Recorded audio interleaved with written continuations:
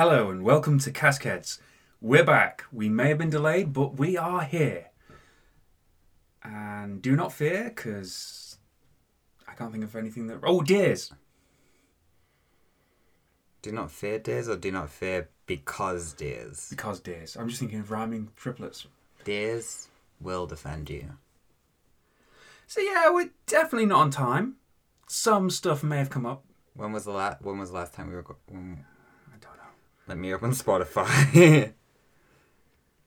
Yeah, it's maybe a week overdue. You know, I'd say like 3-4 days. 30th of July. July, So we had August, September, October. We had a mid-season hiatus. Yeah, mid-season hiatus. 3 episodes in? Three episodes. Ooh. I'm going to accept at least 10% of that responsibility is my fault, and I think at least 10% is your fault, and the rest of it might just be the internet. I don't think I should take any responsibility. I think maybe it's a slow upload time. I think that's what we're going to go with. You know what? Everyone's using Wi-Fi and lockdown. The bandwidth's just throttled. We've been uploading for 3 months. It's rough. Yep. It's worse than when you load up a YouTube video and it only wants to play in 144p. It quite literally would have been quicker for us to write this down in a letter and post it to all of you. It would have, actually. Would we post it to ourselves, too? Oh, yeah. You know, one for prosperity's sake. Yeah, you know, copyright as well. Oh, yeah, that's it. Yeah. And just make sure you don't open it. So, Kavalan. We're there. We got to Taiwanese whiskey finally. Oh my god, haven't I been asking for Taiwanese whiskey Yes. since episode 1? And I seem to remember in the very last episode that we recorded saying the next episode will be on time and Kavalan. So I'm not sure what happened to on time. Oh yeah, because last episode was late too, wasn't it? Well, compared to this one, it was on time. This is like actually bigger than our season break, I think. Yeah, we had a long one. But you know what? Like scientists say, time's weird. You know, hey, if you think about it, it's just allowed the whiskey to age more. True. So, Kavalan Distillery is owned by the King Car Group conglomerate and is based in Taiwan. The Taiwanese whiskey is based in Taiwan. Mm-hmm. Whoa, spoilers. Well, Taiwan, fun fact, is a country. if you wind back the clock a little bit, okay? If I could turn back time. Well, we're not allowed. We don't have the rights. I'm pretty sure you can do like That's why we can wind back the 8 clock. seconds. Things. No, not with fair use hammering down. Like big corporations are just Big just- no corpo. one can fight them, so they just. What's sting the everyone. problem is that it's it's gonna get to the point where like I'm sorry you said that's actually already in a song, so we're gonna do you for copyright. So yeah, back in the early 2000s, all alcohol produced in Taiwan was controlled by the government. Yeah, that's not that wild. Yeah, but what I'm saying is that like up until the early 2000s, no private individual could actually make alcohol. I think I actually already knew about that. And in 2005, this all changed, meaning that anyone could apply for the license and distill effectively. And more importantly, sell their own products as well, which in Sweden you still can't, which is why McMurray Distillery can't sell their own whiskey at the distillery, if you remember, because we did cover that. Yeah. In Trolls Shares and Secret Handshakes, I believe. You might be right. I think that is actually what it's called. The Kavalan Distillery took a mind-blowing 9 months to build, wasting absolutely no time. That's crazy. I don't know how long it usually takes to build a distillery. So like that. Just imagine any building. Like you think of most buildings, like it takes a while to get it done. 9 months is pretty impressive. Nah, man, they can put up like prefab buildings hella quick. Yeah, but I don't think like it's not like in those games where they like fly the prefab building over and drop it. In Sims, already. you just click and slide, and then That's you got a house in true. like 10. It takes me like 10 minutes to build a house in Sims. Maybe there should be a Sims Distillers edition. I don't think I could build a distillery in Sims. We don't have curved walls. Mods. Why do you need curved walls? I don't know. I just kind of assumed you would. I assumed they'd be round because the distillery stuff is round. So I guess in my head I thought round objects, round building. A lot of things in a house are square. Bottles around. Exactly. You might be onto something here. Think about Casks around. You might be onto something actually. Yeah. Think about it. We live in a house with straight walls. I really backed yourself into an unfortunate corner there with that wording. No, okay, our house is like a rectangle, yeah? Mm-hmm. Beds, which we sleep in, rectangles, yeah? Mm-hmm. Okay. Bottles, in which whiskey sleeps in, are round. Building's got to be round. Cannot fault the logic. Yeah, the object sleeping in the building is what determines the shape of the building. It's why all closed stores look like t-shirts. So chickens just sleep in giant chickens. Technically, yeah, that's what eggs are. Moving on.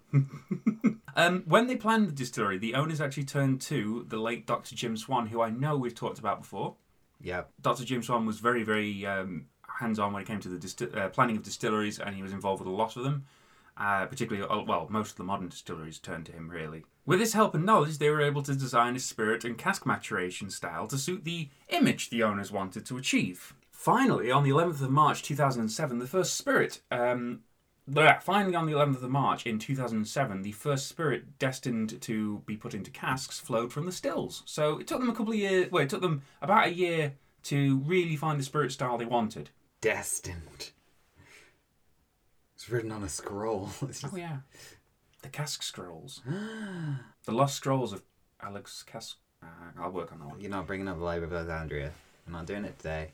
One of the biggest aims in design was for everything to suit the unique climate of their location, most noticeably being the temperature and humidity in the area, which we'll get to later because it plays a very large part on the maturation process. The distillery's water sources. The distillery's water source are springs located up in the nearby mountains, providing very pure and ideal water for distillation as well, I found out.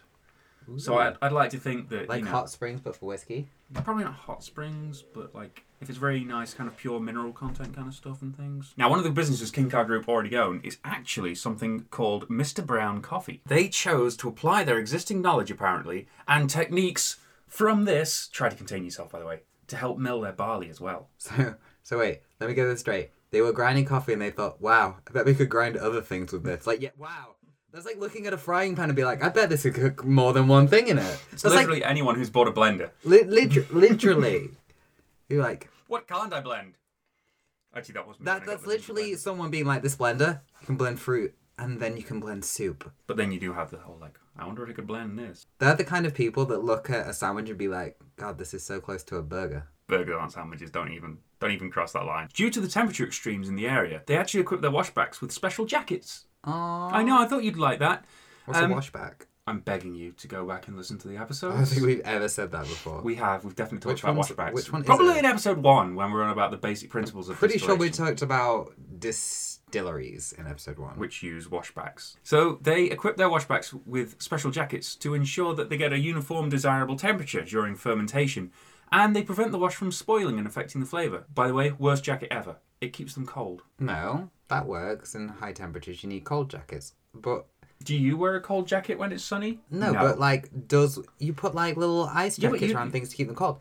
But also... all I'm saying is if I want a jacket, I want it to keep me warm. This is really important. Didn't you say that this was early 2000s? Mm-hmm. So these jackets could very much be made of all denim. I mean, that goes without saying.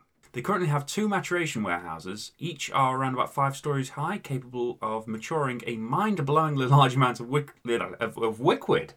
A liquid? No, a mind-blowingly large amount of liquid, it turns out, because they're just huge. Honestly, you see the size of them and you try and do the maths and you're like, that can't be right. You know when something's like a mind-blowingly large amount? My mind is actually blown. It implies that like 1 milliliter less, you would be completely fine. Yeah, it's like, it is literally that final milliliter is the straw that broke the camel's brain. It's like, oh, this is fine, and then you see a drop on the floor. It's like, oh, my mind is blown. No, honestly, it's crazy how much they can store in these warehouses. However, they do actually suffer greatly from the evaporation, and currently it's around about 12% of it is lost annually because of the, like I say, because of the climate. Bottle it and sell it as air?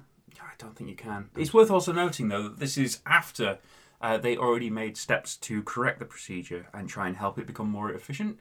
Before, I think it was about 15% that they were losing a year, so that 3% difference that they've knocked it down, it doesn't seem like much, but it probably does make a big difference in the grand scheme when you think of how many casks they've got going on. I mean, to put it into context, like, say, Scotland, they lose about 2 to 2.5% a year, so 12% is a lot of your stock to be losing annually. I'd say it's about 12% of it. I'd say roughly, yes. You know what? Let me just do the maths correctly. So, and then minus the 12%. Yeah, you were losing 12%. And I think that 12 is more than 2. But they both have 2 in. Mm. So, it is divisible. And if you divide the 2 by the one that's in front of it, you actually only have a 1. That's just maths. That's just maths for you. It's weird. Numbers are weird. I don't trust them. It's probably for the best with you. So their bottling strengths vary. which is usually to suit the individual release and the flavour. And they only ever use a cask for finishing their whiskey in once before they place it into the general stock. So if they have like a port cask finish or a sherry cask finish, they will only use first fill to ensure they get the maximum flavour impact, and then it will just be kind of recirculated into general stock. Another interesting fact is that the distillery also gets more visitors in a year than all of the Scottish distilleries combined. But yeah, I mean, that's mainly because of the location. You've got, most notably actually China. So you get all of those Chinese tourists visiting. Now, when it comes to their core range, you have the standard one, which is Kavalan Classic, which we'll get back to because that's the one we are trying today. You get the Concertmaster, which is finished in some superb port casks, and that is lovely. And in the current theme of I love port cask whiskey, yeah, funnily enough, that one is my favourite one, but I decided deliberately to go for a different one, to just try and refresh it in my mind and, just do some fun research. I like the bottle. It is a fun bottle, actually, yeah. I'll call that a Gatsby bottle, you know? You know what? You know, it's rare I do that. They also do the sherry cask finish, which is, funnily enough, finished in sherry casks. Very, very rich. If you are a sherry bomb lover, then the sherry cask Kavalan is absolutely amazing. And they also do the King Car release, which is named after the parent company in honour of it. And they pick some seriously nice casks for that one as well, and it gives you a nice balance of flavours. Now, one of the big things to also mention about Taiwanese whiskey is, in Kavalan's case, it's only about 3 years old at the most, usually. 3 to 5. If you're lucky, you might get a little bit older, but because of this maturation ratio, I know we covered it with Indian whiskey before, with Paul John and Amarut, that you lose more alcohol, but it matures at a faster rate in comparison, so you're still getting that depth. And they actually did blind tastings with Kavalan whiskey in Scotland, and everyone thought it was a Speyside whiskey. Very, very nice, light Scottish style. It was completely blew the judges away. No one was actually close to the mark of where it was distilled. So it just kind of does give you an idea for how nice the quality of spirit is. So yes, we shall try. We shan't. Well, you still get to nose it and stuff. Oh, it smells like it's not bad. It's low on the smell. Low, as in, I don't want to put words in your mouth, so try a different one. It's low on. It's low on the smell. I feel like I've explained it perfectly there. The smell is low. Okay, I'm going to say a phrase, and you're just going to go, that's exactly what I said. It's delicate on the nose. That's not what I said. I said it was. I said it was it's low on the nose. It's low on the low nose. On the smell. Sorry. No, you didn't say the nose. Say, got to do the legs first. Don't you dare spell any. It is actually quite light. Are there bits in that one? There are actually some little cask bits in this one. Yes. Oh, I noticed it in the bottle. There's it's either cask or cork. I'm not too concerned. You don't like pulp orange juice though. Yeah, but and you don't like Pulp Fiction, but you do like pulp whiskey. It's not that I don't like Pulp Fiction. I was just underwhelmed with the movie. My problem is I'm not a big DiCaprio fan. That's the other thing. My problem with your opinion of Pulp Fiction is that I don't see all your comment of it is I don't see all the rage about it. It's like, yes, that's what makes it a cult classic. It's like you literally define a cult classic. You know, by pick up being on the fact that I said DiCaprio, classic. By the way. I didn't even have time for that. Pretty sure he wasn't in it. No, he wasn't. And if he was, he got an Oscar. We all know that. I like the bit where the horses were running for 20 minutes. Don't even get me started on Budgie, the little helicopter. So yeah, on the nose, actually, being serious. It is low, yeah. It's very light and delicate. It's got a lot of vanilla, but there's also a lot of spice to it as well. You really get that cask influence coming through, which, when you think about the maturation and the intensity they're having from these very fresh, brand new casks and things, there's no wonder you get a lot of oaky contact coming through. And I think oak is the best kind of thing. It's like when we were talking about the Glendalough, it almost has that kind of oak wood workshop-y kind of pencil case aroma. But there's still vanilla. There's a bit of citrus behind there as well, a bit orangey, but that could be because we were on about pulp-free orange juice a moment ago. Don't smell DiCaprio though. No, this is a DiCaprio-free whiskey. I don't think legally you can smell DiCaprio. I feel like his bodyguards might hold you away for that one. No, it's the new scent, DiCaprio. DiCaprio, by Jason Momoa. J-Mo. Oh, Cask Whisperer Law. Okay, so going over the distillery, a plane flies low, the door cracks down, a figure jumps out, freeze frame, cut, to the top of an office building where a bunch of like CEOs are laughing and like pointing at a little cask of whiskey, and suddenly the whiskey's there like holding some like leaflets, it was just trying to sell its great idea, and then shooting through one of the huge windows because it's a CEO tower and they always have those. Glass explodes everywhere. The CEOs turn around. I don't want to know any Taiwanese and don't want to offend anyone, so I'm not even going to try. And then in Taiwanese, they say, what? And the cask whisperer goes like, I'm here to defend someone. And obviously, because it's humid, he's wearing like slightly a cropped trench coat. Are you sure that's what he says? And not that when he goes through, he takes his sunglasses and goes, looks like somebody needs a new window. Okay. He takes his sunglasses off because obviously it's like sunnier in Taiwan than it is in Scotland. But it's still his silhouette, so they can't see. Yeah. So he takes them off, and like, the light reflects on them. Like the light just goes across them, and it's like ding. Yeah. It's like, looks like someone needs a new window. That's what I thought he said the first time. Actually, and the little cask there is holding all the little leaflets, and he goes, oh, the cask whisperer, he is real. And in the background, the cape swooshes because they're so high up, so like it swooshes, and you just see this little cask behind him, the little quarter cask, his little son, wearing a baby trench coat himself, with holsters on the side. That's right, the cask whisperer has an officially trained sidekick now. What's it called? Horatio. Yep. And he looks down. It's like, Horatio, you were right with this one. And we'll leave it till next time. Credits roll. I genuinely wasn't sure if it wasn't going to just be like, and then his cape becomes a parachute and he flies out and he says, Horatio, come! So back to the tasting. Horatio's been renamed to Junior for the future. You could have gone with quarter, you could have gone with octave. I'm just thinking of the small casks. Octavius. Firkin, I think that's not a whiskey one, but that's a small cask. Well, it is a quarter cask.